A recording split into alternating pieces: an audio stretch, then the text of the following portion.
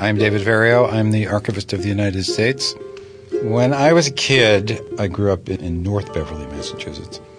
There was a branch of the Beverly Public Library within walking distance. When I was old enough to be able to go to the barber, which was across the street by myself, I could go across the street to the branch of the public library, which happened to be in a florist shop, Conti's Florist shop. They had one bookcase with probably 5 shelves, and on the bottom shelf were the kids' books. And that was my introduction to libraries. Sitting on the floor, I can still remember this, sitting on the floor, surrounded by buckets of fresh flowers. It was it was just a wonderful, wonderful experience.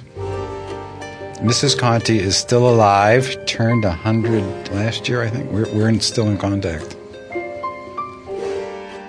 If you know of a keeper we should honor or a collection we should document, call us on our Keepers Hotline, 415-496-9049, and tell us your story.